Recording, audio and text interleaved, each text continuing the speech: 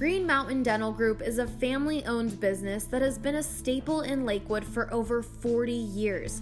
Whether it's cosmetic, oral surgery, or preventative dentistry, at Green Mountain Dental Group you will find nothing but the best. We have chosen Green Mountain Dental and will continue to attend Green Mountain Dental because of the superior care that we receive from them. Their facility is amazing, and above all, it's the personal touch that we receive from the people there, including Dr. Ben Jr. and Ann and Mary and Sherry and Marie. They've known me as well as my husband, my children, and now my grandchildren, and are just incredible with all of us.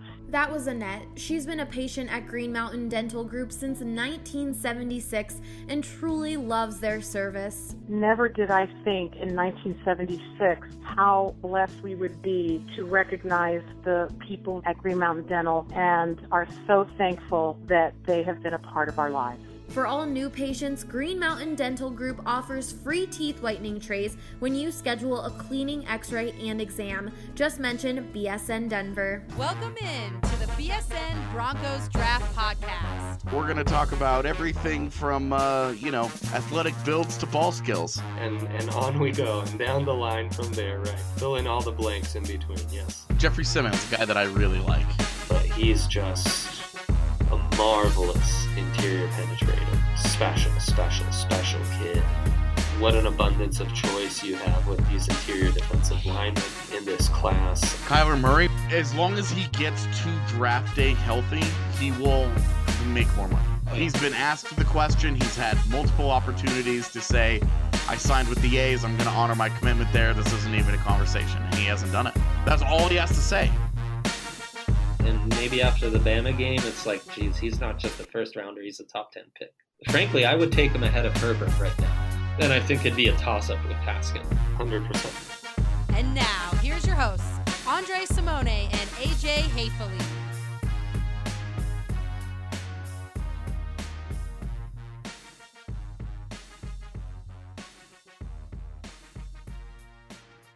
Welcome into the BSN Broncos Draft Podcast, presented by Elixinol. If Jake Plummer has endorsed Elixinol's hemp balm and provides him and his family with the endless benefits of CBD, then you should too. This is a non-THC product, and 5% of your purchase goes to a nonprofit of your choice.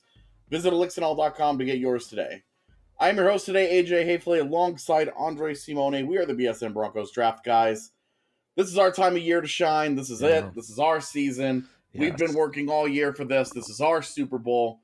Dre, we are in the home stretch here in the last couple of shows before draft week. Yeah. How are you doing, my man?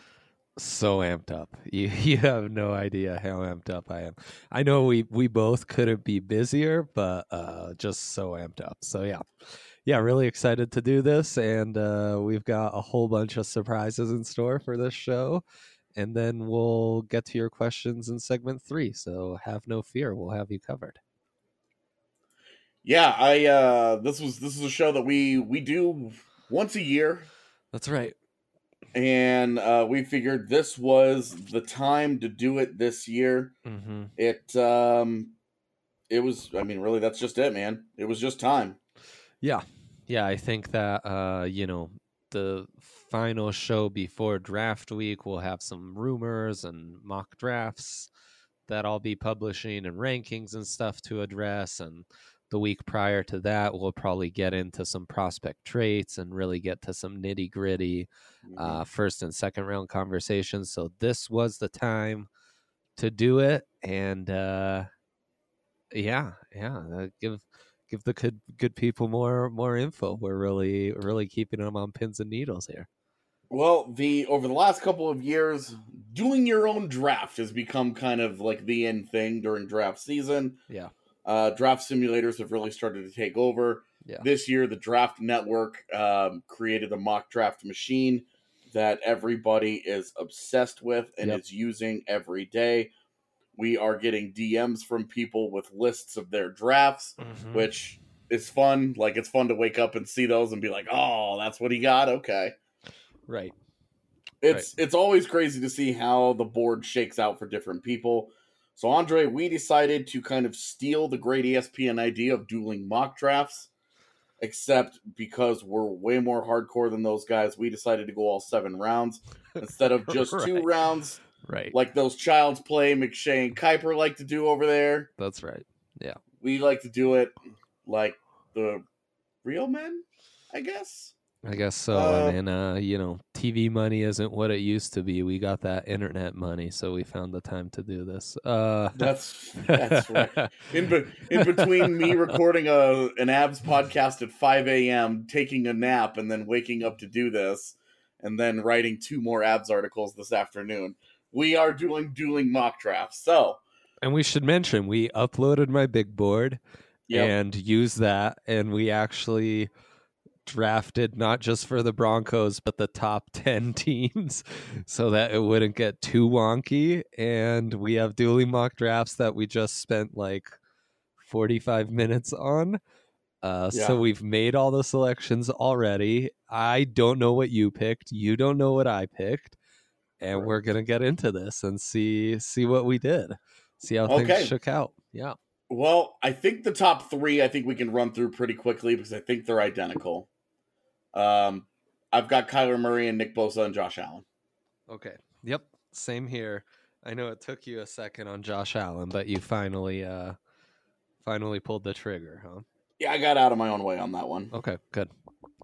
Took me a few minutes, it did. I was really Josh Allen and Quinnen Williams, man. I was really, really torn between those cats.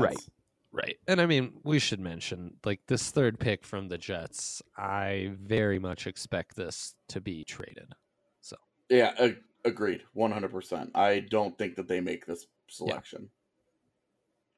I'm starting to feel that way about the top pick too, honestly. I'm starting to think that this is just a dog and pony show for them to try and sell. Very possible. Very possible. Mostly to sell it to Oakland. Yeah. So. Who, I mean, from the first day of the Senior Bowl, basically, before practices even started, when Gruden brought up Kyler Murray out of nowhere while answering questions, it was like, Raiders interest in Kyler Murray. Very interesting. Okay, so number 4, then what did you do? Did you have fun, or did you stay standard? Well, I had a little bit of fun, and I gave them Montez Sweat. Ooh, how very Raidersy of them. That's exactly how I'm feeling. He's an amazing athlete, and if they're trying to recreate the Khalil Mack thing with Josh Allen gone, I feel like Sweat is as close as they're going to get to the freak athlete who could maybe break out in the NFL in a way he did. Yeah, I could see that. I could see them pulling the plug on Rashawn Gary too, or Quinnen Williams, who was still around. Though I think they like their young talent on the interior defensive line. I went with Drew Lock. I keep being convinced that more quarterbacks will go in the top 6 than just about anyone's predicting. We do this. We psych ourselves out of quarterbacks in March and April, and then the draft comes, and it's like, oh, yeah. So I think the Raiders will go with a quarterback, and I gave them Drew Lock, who everyone's hearing they have interest in, and Gruden got along really well with at the Senior Bowl. So that's what I went with. Okay, so then this is a pivotal pick potentially for Denver at 5 with Tampa Bay. I went ahead and I gave them Devin White. It just makes so much sense. It was Devin White or Quinnen Williams, and so I went with Devin White because I think that's the quarterback of their defense, certainly for the next 5 years. Yeah. Replaces Quan Alexander. It just makes too much sense. Yeah, and in that Todd Bowles defense, they like their linebackers. They value versatility and athleticism. I was undecided between Quinnen Williams and Devin White. Ended up with Devin White as well. So we're in agreement there. And you lose out Devin White, but Quinnen Williams is still alive. So that dream will stay alive. Still alive, like he's not going to be alive anymore as soon as he gets just saying, picked. for the Broncos, he's still a viable option. So that's something to get excited about as you're disappointed that Devin White's gone already. What you got at 6? What do the G-men do? I've got taking a quarterback. I haven't taken Haskins, and really Haskins is really just like the if I could just pick a position, I would, because I think it's going to be. I think it's safe for me. I feel like it's safe to just assume that it's going to be a quarterback. Whichever one it ends up being, we'll see how the board actually falls. But I think Haskins for now, just in this simulation that we're doing, Haskins is the guy. Totally agree. I think just like, it could be that Arizona's smoke screening everyone, and the Raiders could be the team trading up with them. I think this is the worst kept secret in the league. I think they've done everything possible to kind of downplay their interest in Haskins. And why would they do that? Well, because they really want Haskins, and they will want to spend more draft capital to go up and get him. They get lucky here. He drops into their lap. We'll see how that ends up going on draft day itself. But I really believe Haskins has to be the pick, though. Crazier things have happened. Yeah, I would certainly agree. Crazier things have indeed happened. 7 with Jacksonville. I think this is where you and I are probably going to start to diverge pretty seriously. I went with Quinnen Williams. This was just best player available, getting out of the way. I was very tempted by offensive line. I was very tempted by tight end. But I think just Quinnen Williams dropping here, they lose Malik Jackson. Right. They cut him and replace him with another interior beast in Quinnen Williams, who I really think Quinnen Williams has a chance to be one of the 3 or 4 best players out of this draft class. And so for him to get all the way down to 7, I think is crazy. And I think Jacksonville at that point will just say, this isn't necessarily what we were planning to do or wanting to do, but we're doing it. And so this is a case of just getting out of your own way and taking the BPA. And I think Quinnen, Ed Oliver, and Rashawn Gary could all be in play. I just feel like they feel like they're on the cusp of contending, and they really need to upgrade the offense. So really for me, the choice came down to O-line, Hawkinson, or like a DK Metcalf. And I think if Coughlin, who's kind of the adult in the room, gets his way, he'll go the responsible route, go O-line, and it sounds like Juwan Taylor might just be their guy. So I went with Juwan Taylor and trying to predict what the Jacks are going to do. Juwan Taylor was the other pick that I had for him, and I assumed that's where you were going. But okay, let's keep on rolling. Detroit at 8. Yeah, I mean, they have someone on the interior in Ashawn Robinson. They're looking for someone opposite Trey Flowers, with Ziggy Ansah still a free agent. And that Matt Patricia New England style defense, they really value versatility. Rashawn Gary is versatile, though maybe kind of a jack of all trades, master of none. He is versatile. So I went with staying local with the Michigan kid and going with Rashawn Gary in a bit of an upset here at 8, leaving Quinnen Williams still available. Nice. Well, that's funny because I did the same thing. Yeah. Using the same exact reasoning. It kind of makes sense, especially if you want to play him on the edge opposite what's Flowers now. Yeah, exactly. But having that chess piece, you know that Matt Patricia is going to value the versatility. Coming out of New England, those guys always value those guys that can move around and can do different things for you. Gary, inside, outside, freak of an athlete. Just makes a lot of sense. Okay, Buffalo. Final pick before Denver. What you got? In breaking my own heart here, having watched Devin White go off the board now, I replacing Kyle Williams with Ed Oliver. And I went with Quinnen Williams. So Ed Oliver still alive for Denver. But yeah, I think I wonder what basically basically the same logic that you used with Ed Oliver, I used with Quinnen Williams. I doubt he'd fall this low. I've kind of said this, though. The dream of Quinnen Williams falling to Denver almost certainly ends at pick number 9. I don't think he gets past Buffalo. Yeah. I think if that were something that had a potential to happen, they would have to jump them and get to move up with Detroit to try and make that happen. I still think that in should the board fall the way that I have it falling, with both Ed Oliver and Quentin Williams and Devin White all being gone, and the top 2 quarterbacks off the board with Drew Lock still sitting there, this is the ideal time for them to trade down. Washington, Miami, Yeah. Those teams would make a lot of Even sense to move Cincinnati. down with. I'm sure. Yeah, I mean, that's fine depending too. on how much they like Drew Lock. So you didn't go Drew Lock at 10 for the Broncos. I did not. I went with, I had it down to 2 guys, and I went with Devin Bush over Jerry Tillery. Oh man, yeah, and those are really 2 guys you would much rather be able to grab in a trade down at 13 or 15, rather than having to pull the trigger at 10. At the same time, you know what? If there's one thing that I've started to move away from when we talk about the draft, it's our obsession with value. Certainly early in the draft. When you talk about, is it worth taking an interior offensive lineman this high? How valuable is he really? If you have a hole there and you have a player there and you really like him and he can fill that spot for you, and it's an obvious need and an obvious fit, sometimes you should just do it. And that's why I was considering Jerry Tillery. 10 is too high. It's too rich for my blood, but he's a really good player. He's going to be a really good fit in Denver, if that's, and ultimately ending up being where he lands.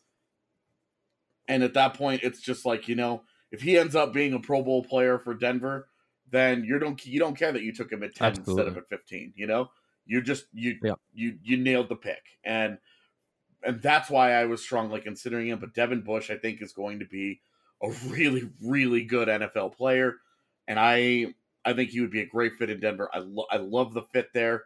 And between 2 guys who I think is going to have a great fit, a little bit of a reach at 10, I don't care. I got a good football player, made the team better. That's the point of the totally. draft. And I mean, anyone who's read my mock draft that we published last week knows that I agree on the Bush pick. I was undecided between Bush and Oliver, or even going with the offensive line like Jonah Williams, who I think would make, even if maybe not the sexiest pick, he'd make a lot of sense because he's an immediate upgrade at right guard. And potentially, if, Garrett Bowles doesn't work out, doesn't develop the way you want, you have a left tackle of the future. You don't have to then do this whole thing again next year. And I've said Ed Oliver, to me, not a natural fit in the Broncos system, but he's ultra athletic, very productive, a guy who's dropped. In this scenario, they take him, though I'm not convinced. I really think Tillery would be their guy no matter what. And to some extent, I did regret this pick later on, where interior defensive line presented some good value because it's such a deep class, while the linebackers were kind of gone by that point, or the tight ends were kind of gone by that point. So, having gone through this entire exercise, now looking back at this pick, I do wonder if that was the best selection I could have possibly made, or if maybe going, with Devin Bush or even Jonah Williams could have had a trickle-down effect and made the rest of my draft a little better. In this case, though, I went with Oliver. I think, he's a mobile chess piece that you put in Fangio's hands, and he could really though in the past, I've said this before, you look at the length deficiencies that Oliver has, they do not fit what John Elway has gone after in the past, or what Vic Fangio has gone after as a defensive coordinator. Like Akeem Hicks was a huge star with the Bears last year. Hicks is almost 6'5". You think of Justin Smith and those great defenses that the Niners had and how important Smith was down there. Smith was much bigger than your Ed Oliver. And, he was a guy who wasn't asked to rush the passer. He was asked to take on 2 offensive linemen and clear out space for Aldon Smith and the linebackers they had on that great team. So I think I agree completely with Tillery. He was strongly, he was in the mix, would be a great target in a trade down. The guys always drafted, the Gotsis, Derek Wolves, even DeMarcus Walker, you're talking about guys who are 6'3" or taller with 33-inch arms or longer. Ed Oliver is kind of a T-Rex, 31-inch arms And he's a guy who, I mean, that shows up on tape. He struggles to use his hands and extend his arms and get guys off of him, and he could have had a much greater impact this last couple of years if he would have done that. But regardless, dynamic pass rusher, dynamic interior penetrator, a guy who, if you give him one-on-one opportunities, which you will when you have Von Miller and Bradley Chubb outside, could really be devastating. I also feel like Oliver, after his pro day, is going to go in the top 10 almost guaranteed. It's just hard to find the fit and the spot to put him in. In this scenario, it's Denver. So there you go. I would, had Ed Oliver been available for my Denver pick, warts and all, I'm making that pick. I'm picking the guy. I think he's too special of a talent to pass up, and putting him in between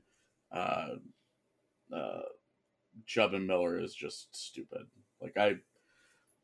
And stupid in the best way possible. Like, it's such an amazing thing that they would have potential with those three guys hanging around. So I just, 100%. That would be, for me, that's almost I think my like dream scenarios at this point are Ed Oliver, Devin White, and trade down. Yeah.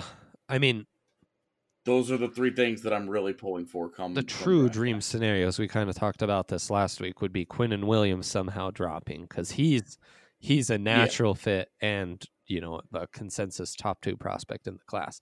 The other dream scenario to me is Haskins dropping, which you'll see in a few mock drafts. I really don't believe it'll happen. In fact, I think it's more likely Quinnen Williams drops than Haskins drops, which is to say, 0.2% rather than 0.5% it happens. But yeah.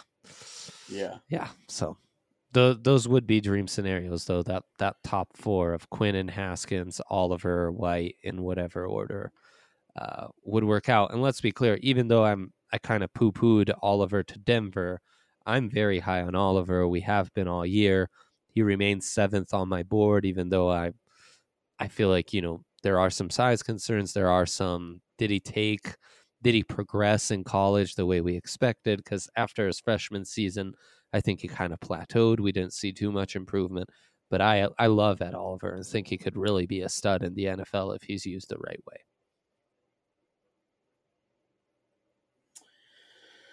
Okay. We've gone about 20 minutes. Dre, do we want to talk about our second round? Let's hold that for segment 2. We'll do picks 2 through 7 in segment 2, but at least we get the top 10 in here. And yeah. With our reasoning on how it all unfolded. Going to get into all the other picks that we made here in segment number 2 before we get to your questions here in segment number 3.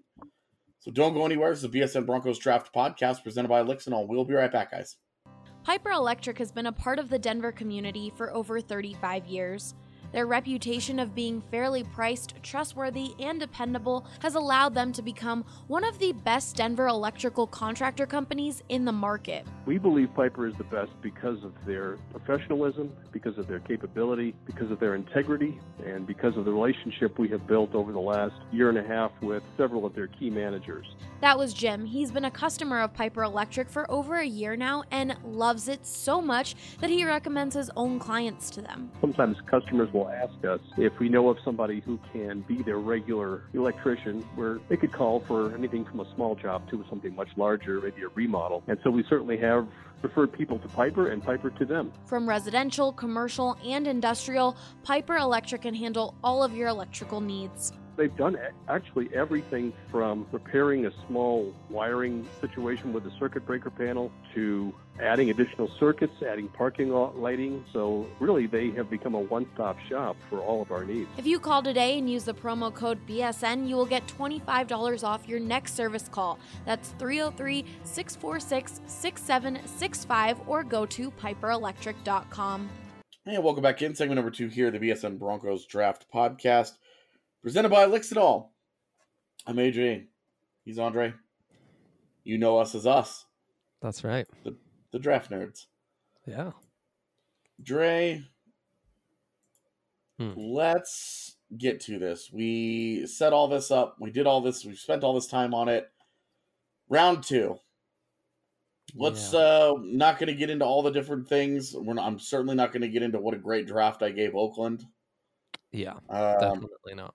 Let's just get to focusing here on what we did with Denver. Mm-hmm. Yep. Since we drafted every single pick they have in this draft, I think that's appropriate. At 41, what direction did you go, buddy? Yeah, so I had it Oliver already. Dalton Risner went the pick prior at 40, which was a heartbreaker. That's so weird. Same thing for you? Yes, Dalton Risner was my 40th pick. I mean, we were using the same boards and going off the same need list. So, I mean, it makes sense. Right, but I mean, like, there were also, we had some major variances where some of these guys got picked. Oh, yeah, totally. I mean, and let me tell you guys, this is not as easy as how you do it from home with your predictive, their predictive rankings. Going off of my board, it was much harder to hunt for value because the guys that I value highly were already gone, so it was a fun exercise. If anyone's interested, I'll send you the link of this board. If I get lots of requests, I'll even share my login so you guys can have at it and do as many of these as you'd like from now until the draft. So I was thinking O-line, no linebacker value. I mean, Mac Wilson was gone already. So it was kind of tough. Noah Fant went a few picks before the Broncos selection at 41, so even tight end was off the board. Mine went too. So where did Noah Fant go for you? 38 to the Jags.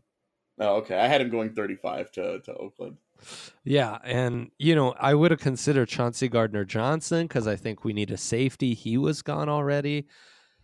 So it really didn't line up great, and though I thought of reaching on my guy, Terrell Hanks, the value really was at inside defensive line and wide receiver, like guys like Deebo Samuel still around. Mm-hmm. I thought that was too rich. I went with Chris Lindstrom, the guard out of Boston College, who showed tons of athleticism at the combine. I think he's more or less a steal by this pick. Maybe not a steal, but extremely good value. He's 39th on my board. I took him at 31st. So, yeah, that's what I went with, Chris Lindstrom. And now you have that interior penetrator, and you've upgraded at right guard. So, not a terrible haul, but not as great as I would have liked, frankly. What'd you end up going with? Chris Lindstrom. Get out of here. Dead serious. Stop it. Wow. I'm dead serious. I mean, again, the value and the value of the board and the needs for each team line up. So I guess I shouldn't be too surprised. But yeah, there's no way this continues. But it's funny that it did happen here. All the same reasoning, man. I had Chris Lindstrom at 41. It was just a good fit. Yeah. They need the help. I mean, at that point, you all have spent all the money on Juwan James on the right side. Lindstrom could come in and be the guard. Mm-hmm. You're still looking for your permanent answer at center, but right now Connor McGovern's that guy. Right. Left side, you're hoping Leary and Bowles can lock it down between health and competence. You're hoping that they take a step forward as a group there, as a duo, and really would go a long way towards helping solidify some of the question marks on that line. Yeah. I thought, it was just good value, and it was a position of need, and it was a position where the quality of player that's going to be able to come in and really help you out early will dry up at that position quickly. Right. I would love to revisit interior offensive line, in say round 4 or 5. But at that point, I'm probably not going to get a player who's going to compete for playing time early on. Mm-hmm. I'm probably just getting more of a rotational and a depth guy who may develop long term into a guy that I put on the field. But I think Denver is in a position where they need a little bit more help than that. I'm not sold on their current plan at the position. So I felt like Lindstrom was the guy and loved his tape. I remember texting you all as cooking dinner the other, 2 weeks ago about him. Yeah, right. Just a beast of a player and a guy that would be a really good fit for what Denver wants to do. I think it's really funny that we both picked him. But I'm honestly not surprised given the way that we both value both the player and the position. Yeah, totally. And think of how well Broncos run game could look with a guy like Lindstrom there. A tone Absolutely. setter like that. So yeah, that's funny. Yeah. Okay, 71. Let's see what happened. I mean, there's no way we continued to be on the same page here, but I found myself with unexpected options at the wide receiver position. Oh my god. it wasn't something that I necessarily was like looking for. I was honestly, I've been looking for an excuse to maybe look at one of the tight ends or one of the linebackers. Yeah. Instead, I decided to go with the speedster and I grabbed Terry McLaurin. Same. Seriously? Yeah. This is a disaster. I mean, how is it that we made all these picks separately? We didn't tell each other what we were doing, and we've ended up. I mean, it's funny that we ended up with different 10 picks at 10, but at 41 and 71, we've got the same guy. This is absurd. Right, and I mean, we had to do 9 other teams' picks manually here. Right. So, yeah. This is what's crazy about this. Really crazy. Okay. Did you have Paris Campbell still available and picked McLaurin over Campbell? I did. Oh, okay. Well, same here. I picked Campbell 3 picks later for Buffalo at 74. Unreal, man. I gave him Miles Sanders, so we differed there. And okay, so maybe not the biggest need. First off, though, this is going to be an extraordinary special teams contributor for him, and that speed is kind of something they need right now because you're not going to take advantage of Joe Flacco if all he's got to throw to is, Emmanuel Sanders, who's not 100%, Cortland Sutton, who's not creating separation at the top of his route, and everything's going to be contested, and Deshaun Hamilton, who really last year succeeded in getting open underneath. McLaurin's going to give you that guy who can stretch the field. And once defenses have to account for McLaurin's speed and Flacco's arm, that'll stretch defenses out vertically, and it'll open up space for everyone else underneath. So it really has a huge trickle-down effect. It was just incredible value at this point. It was really wide receiver, running back, or offensive tackle at this point, though I did end up kicking myself for not going with the tight end like Jay Sternberg out of Texas A&M. But look, McLaurin's one of my favorite guys in this draft. Great value, great leader and character guy, captain. So he's a very realistic target for the Broncos, given the success they had last year in targeting guys like that. So just wanted to throw that out there. Yeah, it just seemed like a great fit, and it filled a position of need, and it was a guy that was available. I was looking for tight end. I had Sternberger going 2 picks earlier to Jackson. Right. So, right. Otherwise he was a guy that I would have absolutely considered right there in breaking my own rule and saying don't draft a tight end before the 4th round. That would have been fine. Like ultimately 3rd round pick, I'm not going to throw a huge fit about. But yeah, right.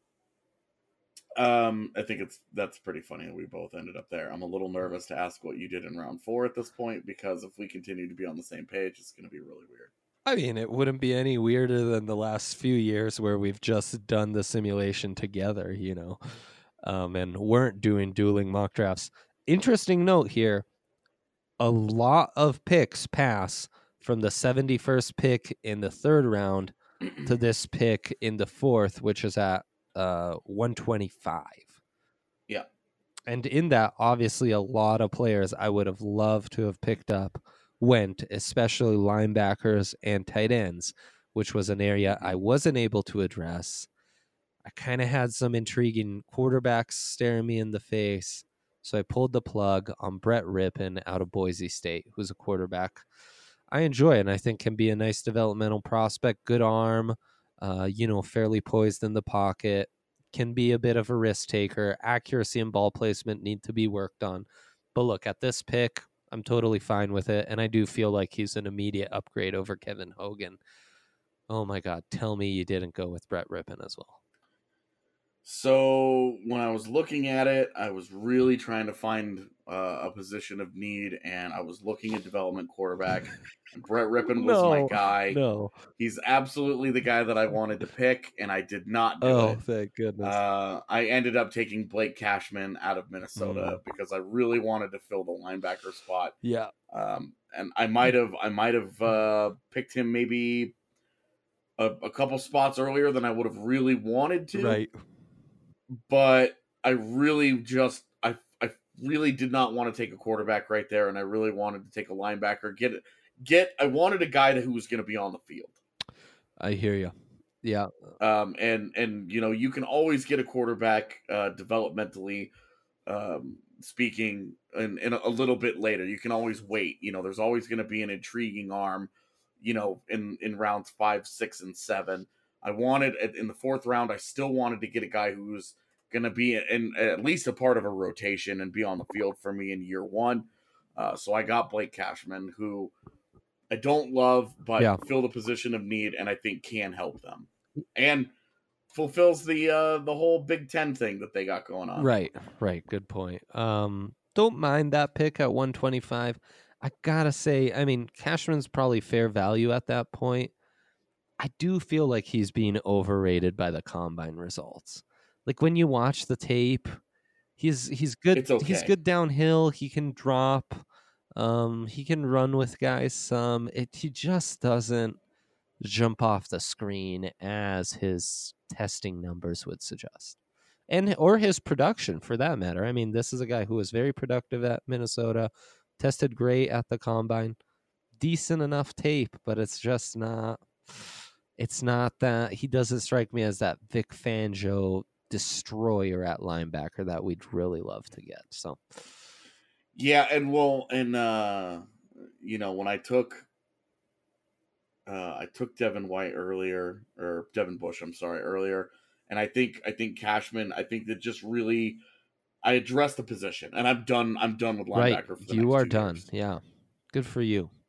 Good for you. And so that was another consideration was, hey, I've got depth here. I've got a guy that can get on the field, that can play, that can rotate in here, and I don't have to go spend money on a veteran. I don't have to bring in, a flawed guy that I'm comfortable. I get a cheap rookie for the next 4 years on a rookie deal on a mid-round salary, who's going to be part of my rotation at a position where I no longer have to worry about taking these guys. Right. I am done at that position now for the next couple of years. Yeah, you took care of business. Good for you. Not the longest wait to the next pick, 148.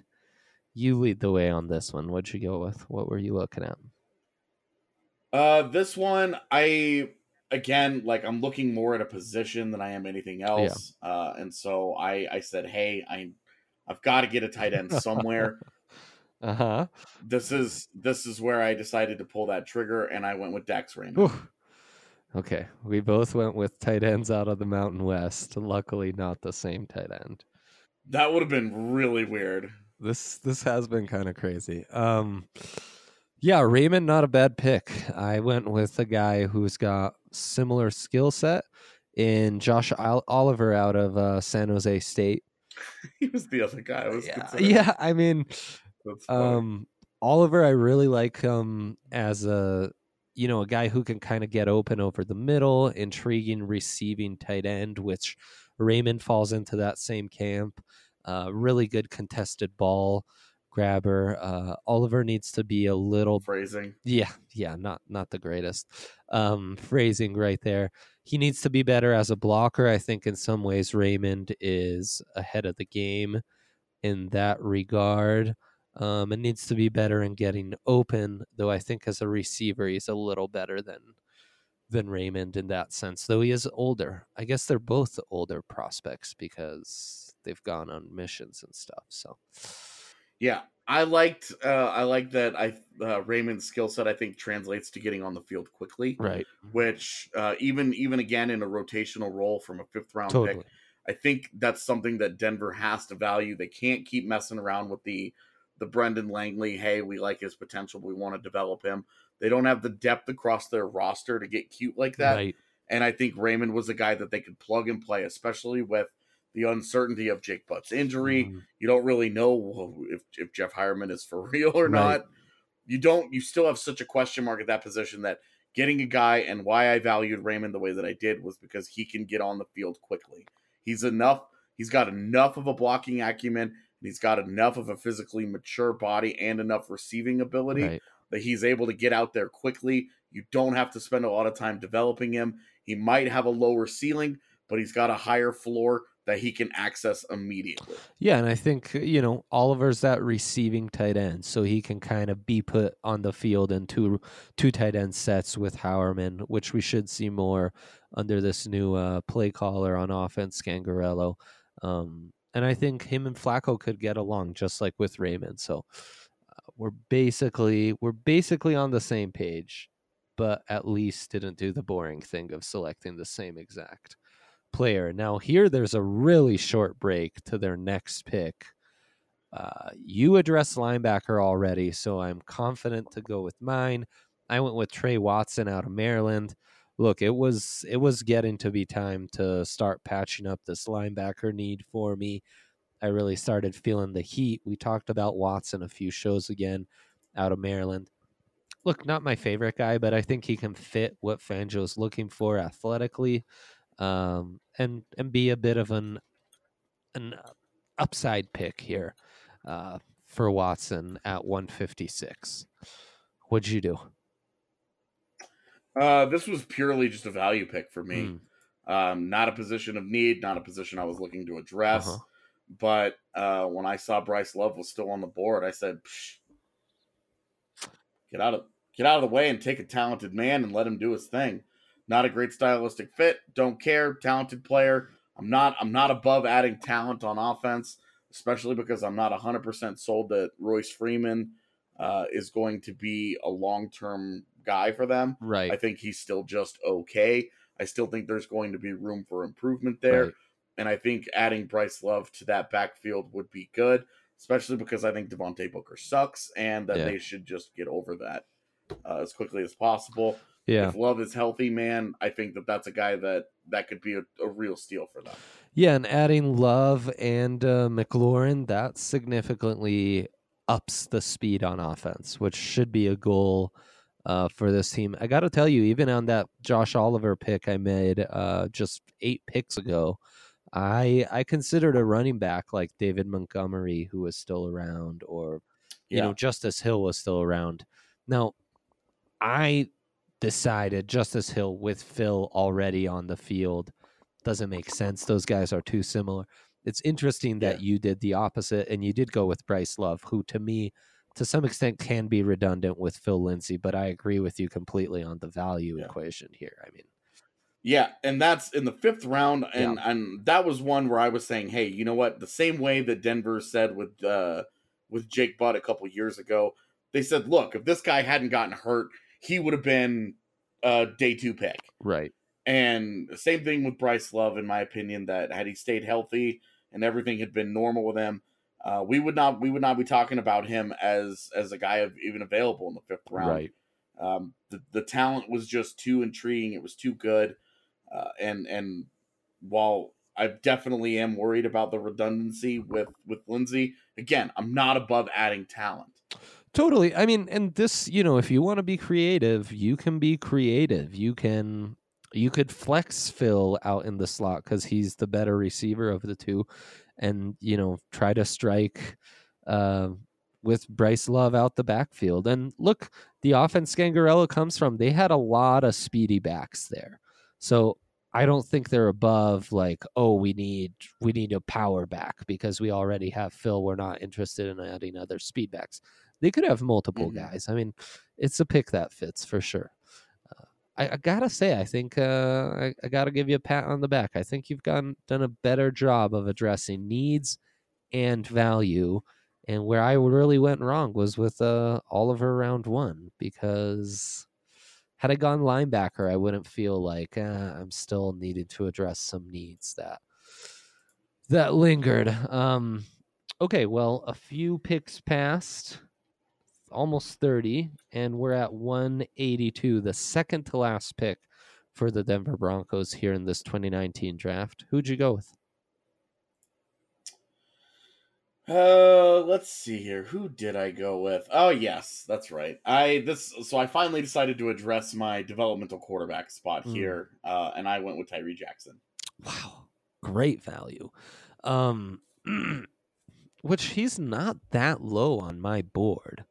So, when I see these, I think like, oh, whoever's bored, when people send us screenshots, like I think, oh, whoever's bored, that was off.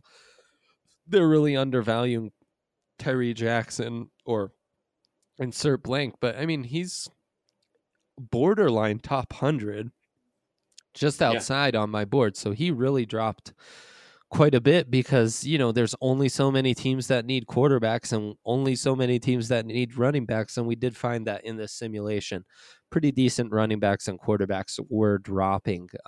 Wow, that's a phenomenal pick. I would have loved to get my second linebacker here. The only guys I had left, or the best linebackers I had left, rather, were guys like TJ Edwards out of Wisconsin, Trey Lamar out of Clemson, good, solid college linebackers. They're just two down guys. They don't fit what we're looking for in Fangio's defense. So at that point, I went with Iman Marshall, the cornerback out of USC. Look, there's some upside. Former highly regarded recruit. Only okay at the combine, but I know the Broncos have shown some interest. They've definitely done their due diligence with him. I think you add more depth at corner.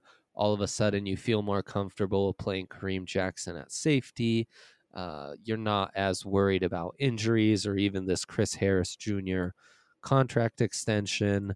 It just helps you out in a lot of ways. And he's a guy who in his own scheme could do his thing. So not my favorite pick, but it made sense. Kind of value and need lined up here. So that's what I went with. And that takes us to the very last pick. Yeah, the 7th round, where you really make your bones as a true stud of drafting. What was your 237th overall? Who was your gem? Wes Hills, running back out of Slippery Rock, standout at the Senior Bowl out of Division II.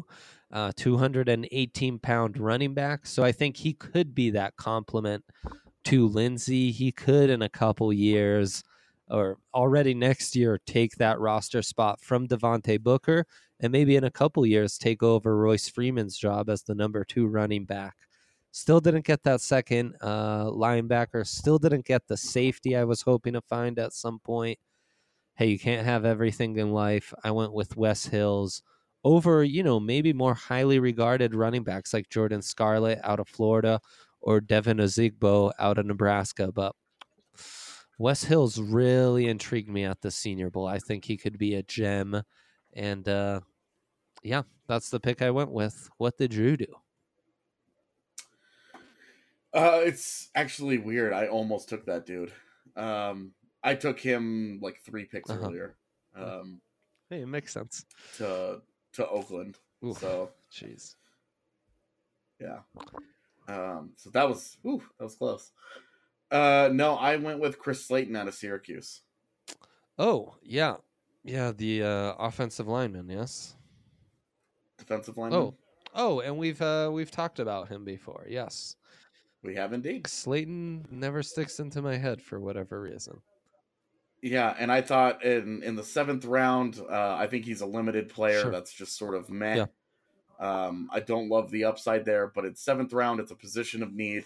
It's a room that he can go in and compete for a spot. I've never understood when these teams use their 7th round picks on positions they're already deep in, and they end up cutting that guy 7 seconds into camp. So we're looking at you, David Williams, running back out of Arkansas. Yeah, right. Yeah. Like, who had like a good preseason and all, but like there was no way that they were going to be able to keep all those cats. Totally. So instead of shooting myself in the foot like that and, essentially guaranteeing that I'm going to cut this guy, I decided to put him into a competition and give him an opportunity to earn a job. Nice. I should mention I was very torn between going with the running back who I think could be a gem or going with Byron Cowart the former highly regarded recruit who transferred from Auburn, went to Maryland. He's not a perfect fit as a 3-4 end. Could maybe be like a nickel edge rusher, which is an area we could add a little more depth at. But I did end up going with Wes Hills just because I think he's the better player of the two. All right. So, to recap, you went Ed Oliver at 10. I went Bush with Devin Bush. We both went Chris Lindstrom and Terry McLaurin in rounds 2 and 3. And then you diverted and went with your developmental quarterback. Yeah. While you took... Who'd you go with at 125? I took Blake Cashman. Blake Cashman, right. Yeah, I shored up my linebacker position and called it a day. I flipped a coin there between Cashman and Gary Johnson. And if I could go back and do it again. I like the pick you went with Johnson, or with Cashman. I think that was the better player. Okay. And then 5th round, Dex Raymond and Bryce Love for me. Right. Josh Oliver and Trey Watson for me. Great. And then I went with my Tyree Jackson quarterback pick in round 6 and finished it off with a nose tackle and Chris Slayton. Right. And I went with Iman Marshall and Wes Hills. Some interesting draft classes that we put together there, sir. I think you won this. Obviously, I can't criticize too heavily because we had 2 of the same picks. Yeah, true. I mean, I'll say this. I think with the fact that I went Oliver, I won the first 2 days of the draft. I think you holistically did a better job rounds 1 through 7 and a better job of addressing the need areas we have. So, well done. Good job by you. Well, thank you. I certainly, honestly, I love the Oliver pick. And I just think that Oliver would be such a difference maker on that defense. And then to add in Lindstrom and McLaurin, you'd be adding players who could help your offense immediately. They don't have to be stars. They don't have to, not every pick is going to go to the Pro Bowl. But if they can get on the field and they can help you, how can you not love that? I'm with you. All right, let's take our second break, and then we'll come back on the other side. We will answer listener questions, as always, because you guys rock. This is BSN Broncos Draft Podcast presented by Elixinol. We will be right back. The biggest benefits of CBD are cognitive, are neuroprotection, neuroregeneration, anti-inflammatory, and then a lot of the most common situations that people are taking it are for pain. That is Arthur Jaffe, a former CU Buffs football player and founder of Elixinol, a Colorado-based company focused on providing the highest quality of CBD oil and hemp extracts in the world. Like Arthur mentioned earlier, CBD has significant medical benefits and isn't limited to just athletes. Everyone can take it, from adults and children to even your dog. I wished I would have learned about it, or that it would have been more prominent at a younger age to potentially have given my father a significant opportunity to fight prostate cancer, which ultimately took his life when I was 13. I really think that it would have helped him.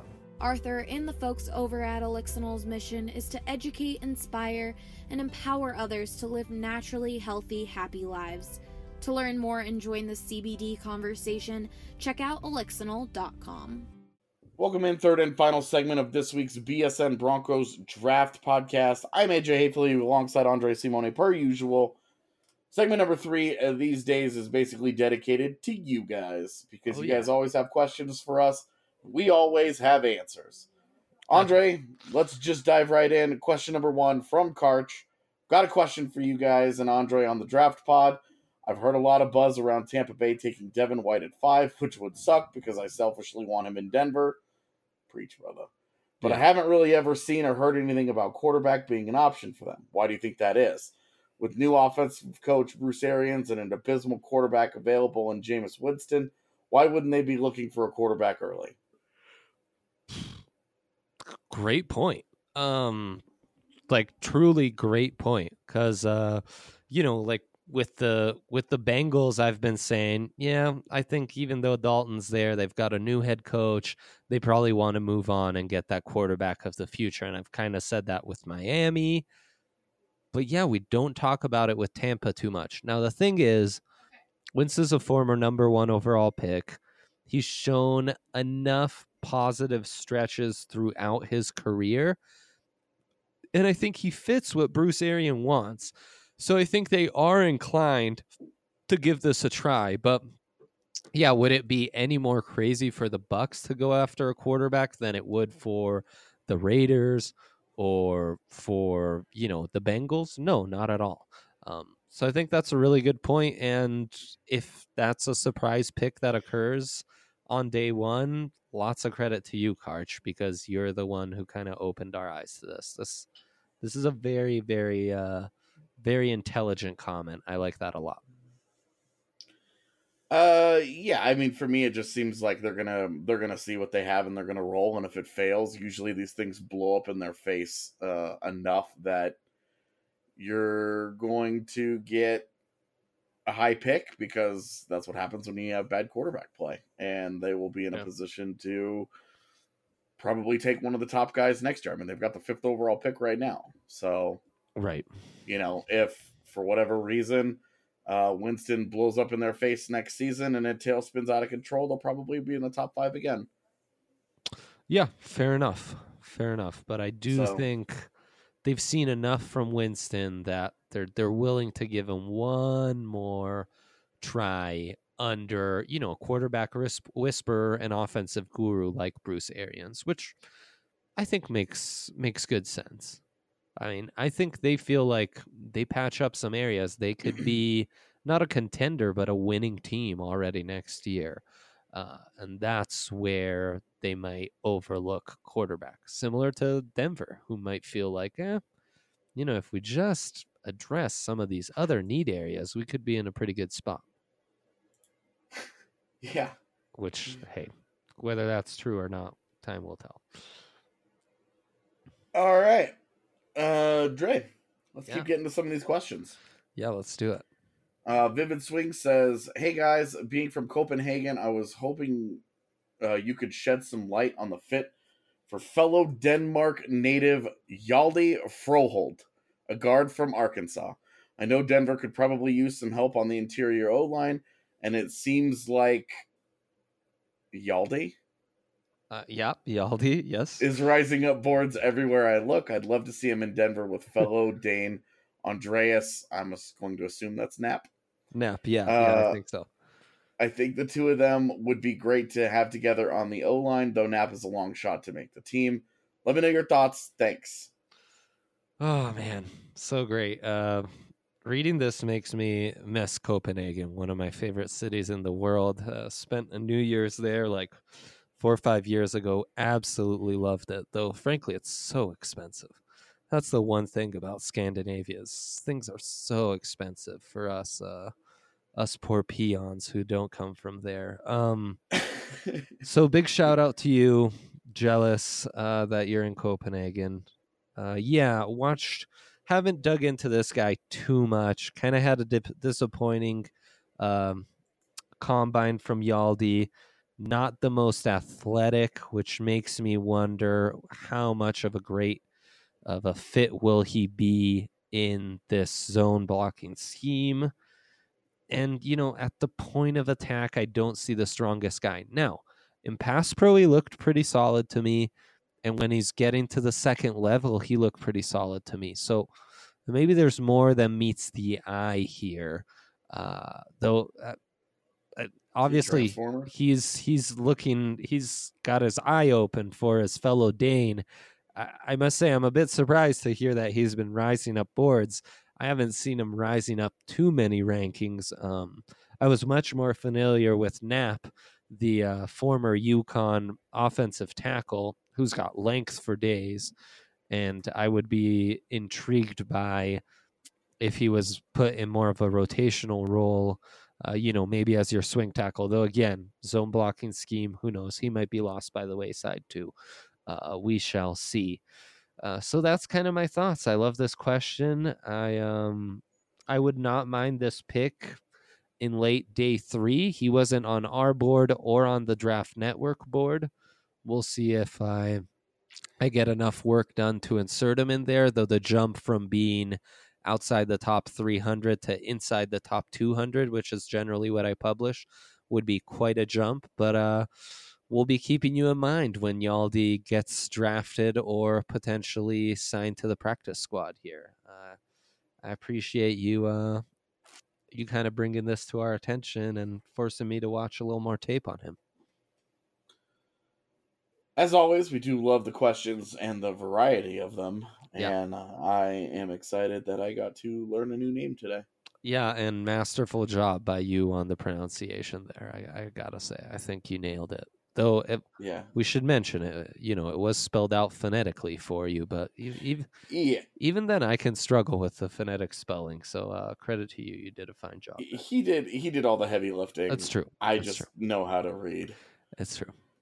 But, okay, next question is from Run Phil Run. He says, Andre, I was wondering if you could do a comparison of wide receiver Penny Hart and Andy Isabella.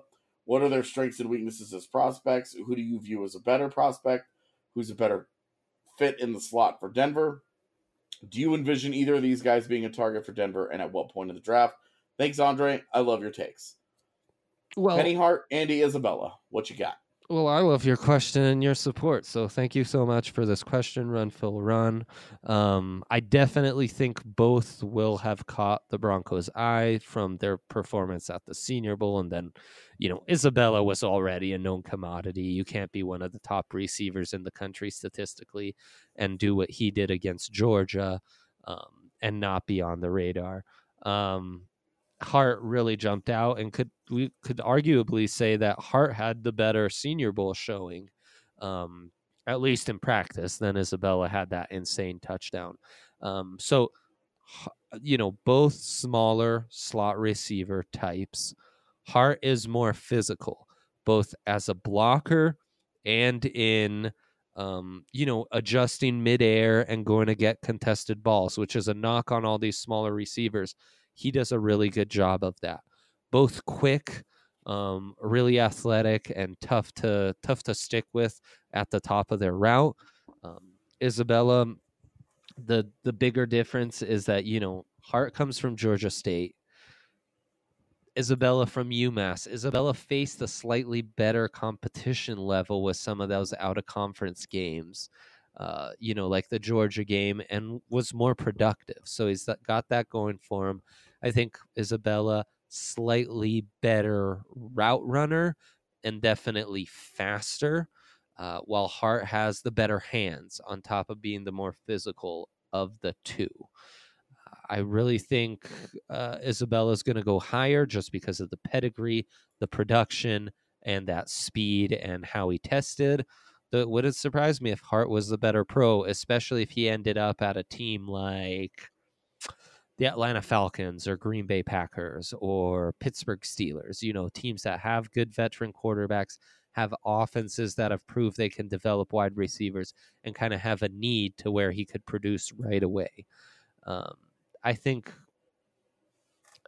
who Denver likes best could really come down to a special teams value, and both were such valuable wide receivers to their teams that I didn't see them utilized a ton on special teams on tape, though I should probably dig in further. I'm sure that at some point in their careers either were used. So draft value wise, I don't think you'll get Isabella if you wait past round 3, and at 71 for me, he'd be a little rich when you might still have guys like Terry McLaurin available, or Paris Campbell, or some fairly high-end wide receivers. And I don't think you need to reach on either when later on in the draft there are deep guys like Emmanuel Hall out of Missouri, DeMarcus Lodge out of Ole Miss, Macaulay Hardman out of Georgia, Alex Wesley, Hunter Renfrow in the slot, Darius Slayton, those kind of guys. So I think probably Isabella isn't realistic unless the Broncos are in love and take him at 71. While I think Penny Hart has a much greater chance of being around in day 3, and you could pounce on him with that round 4, round 5 pick. I think the Broncos have to come away with a receiver like that, though. And I really enjoy both. They're both pretty highly ranked for me as borderline top 100, but firmly in my top 150. All right. It is. I really am excited to see how they address that position, assuming they address that position. I know. Because there are so many intriguing options here, and I don't know that there's really going to be a wrong one. I think when you talk about guys like Hart and Isabella, fit ends up being such a huge part of whether those guys succeed or not, because the line, the thin margin between talent, it's almost negligible, and usually the separation takes place with guys who are able to get on a field in a situation that's better for them. Right.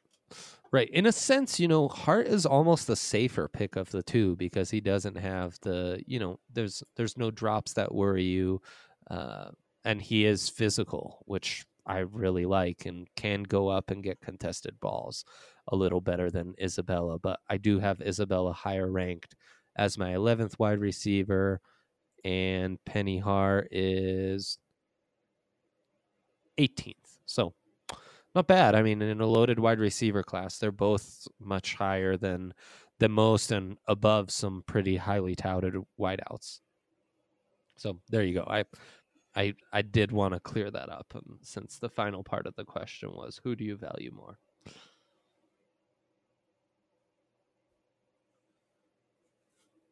All right. Yeah, let's do it.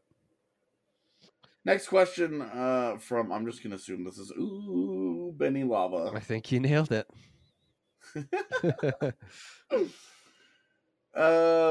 He says, I'm super intrigued by our second and third round picks this draft. The thought process at this point has been to grab best player available at 10, as long as it's not an edge pass rusher.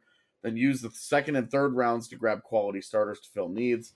Fear we have too many needs to adequately fill those needs in rounds 2 and 3. Do you think that because we are pretty early in the draft order and our fourth round pick is very close to being a third round pick, that we can grab 3 quality starters in rounds 2, 3, and 4?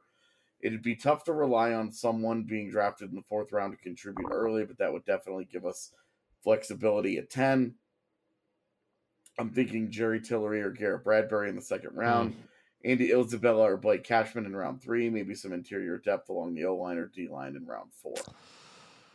Yeah, great question right here. You'll enjoy the first 2 segments. The problem is that Broncos' fourth round pick, not all that high at 126, and that's because they had to trade pick 114, which was their earlier fourth rounder, to the Ravens for Joe Flacco.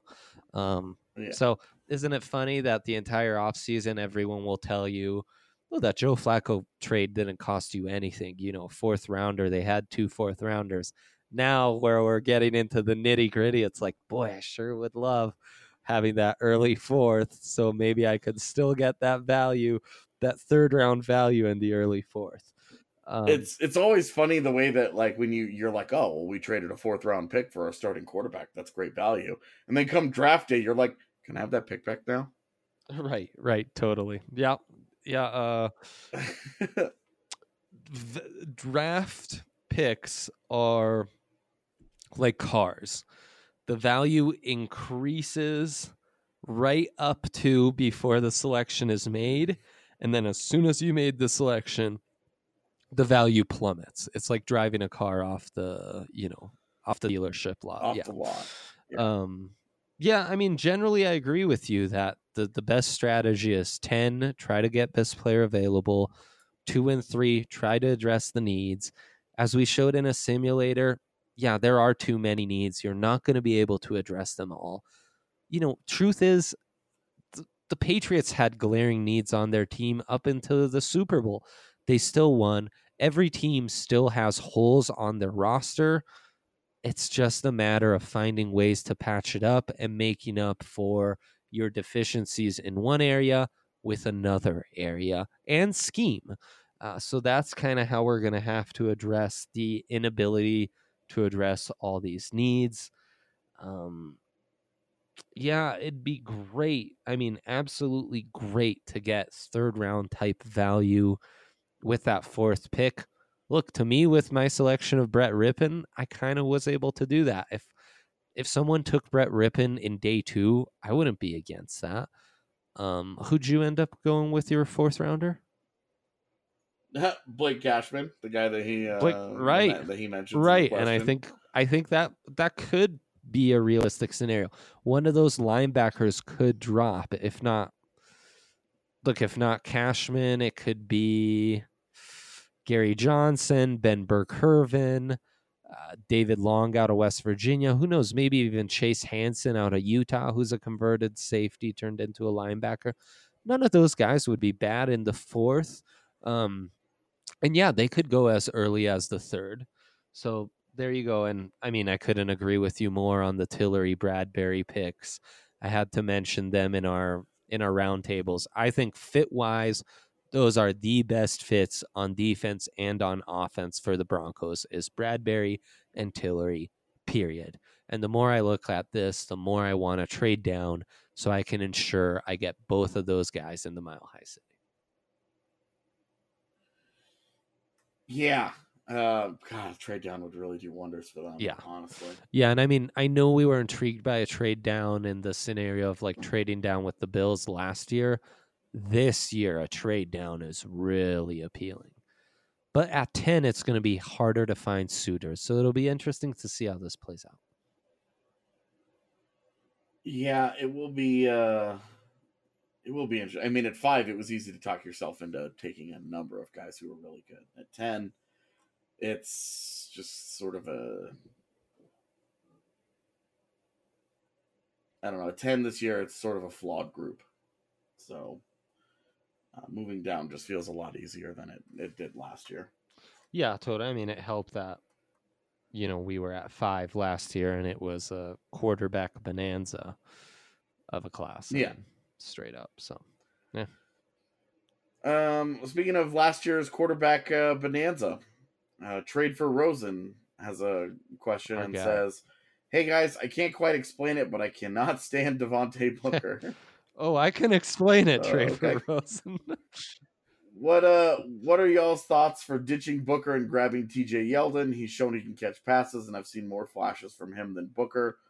What's your thoughts? I had not read this question when I took my side swipe at Booker earlier, so that's kind of funny. Yeah, I mean, look, he's been incredibly disappointing, and when they drafted him, he was already an older prospect.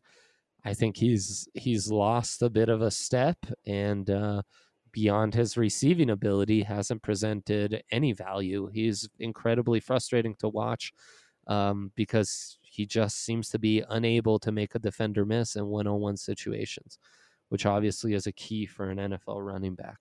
Yeldon would be intriguing-ish, though I was never the biggest fan at Alabama, and I don't think he's a great fit in a zone scheme. And he's still a free agent, which should tell you kind of something about his value.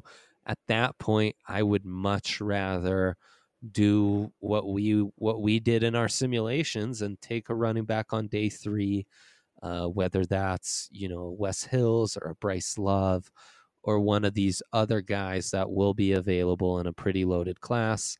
Let Scangarello and his staff kind of pick someone that they enjoy. I tell you what, if Rodney Anderson were still to be around day 3, that's the best running back in this class. He would have been a first rounder if he came out last year in my mind.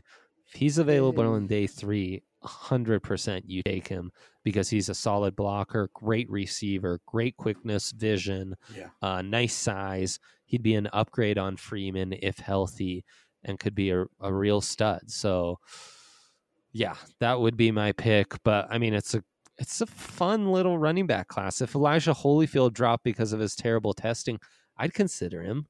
And I'd probably like Holyfield better than Yeldon.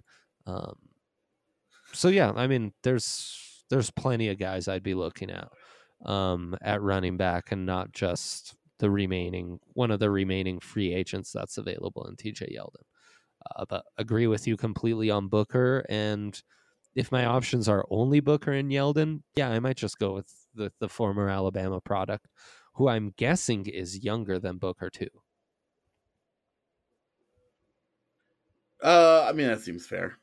A fair assumption. So yeah, he's still just 25. Yeah, I mean, I would agree. I'm fine moving on from Booker, but not in favor of TJ Right. Yeldon. Yeldon is a year younger than Booker, so there's that. But those Utah prospects, they really liked him. Milk being old, huh? SMH. Yeah. All right, buddy. All right, Andre. I think that's it for our questions this week, man. I think that does it for our show. No doubt. That was fun. We are down to now 2 shows left before draft week. Yeah. My life is about to get very, very chaotic if the next 2 days go as it looks like they might. So join the club. Yeah. Well. Yeah. Playoffs, baby. Yeah. No, this is going to be great, and we can really dig into some more nitty-gritty type stuff. If we missed any questions this week, we will get to them next week. I promise. So yeah. Well, thanks for listening as always, guys. Thank you, AJ, for taking time to do this. Yeah, much love, and get ready. Draft's around the corner. Only 20 days away when you listen to this. So, wow, crazy. Yeah, I'm excited, man. It's kind of snuck up on me this year with the with the Avalanche playoff race underway. So it's been interesting, but I'm excited. It's a fun time, man, and hopefully the Broncos can bring the same kind of buzz with their draft that they did last year, and get on par with the rest of these Denver teams that are all making playoff runs and looking very bright for the future. No kidding. So that's what this is all about. Bright futures. All right, Dre, that does it for us. This is the BSN Broncos Draft podcast presented by Elixinol. Before we get out of here, I've got to tell you guys about one of our great new partners, LiveWell. LiveWell Enlightened Health is your go-to dispensary for the best deals on the highest quality cannabis products. Members of LiveWell's free rewards program have access to $30 pre-weigh half ounces and $60 pre-weigh ounces every day. LiveWell has 16 locations across Colorado, from the Four Corners all the way up to Fort Collins, with 6 locations alone in the Denver area. Visit livewell.com/BSN for all the most up-to-date sales and promotions. That's LiveWell, spelled LIVWELL.com/BSN. That does it for us this week. It's the BSN Broncos Draft podcast. We will see you guys next week.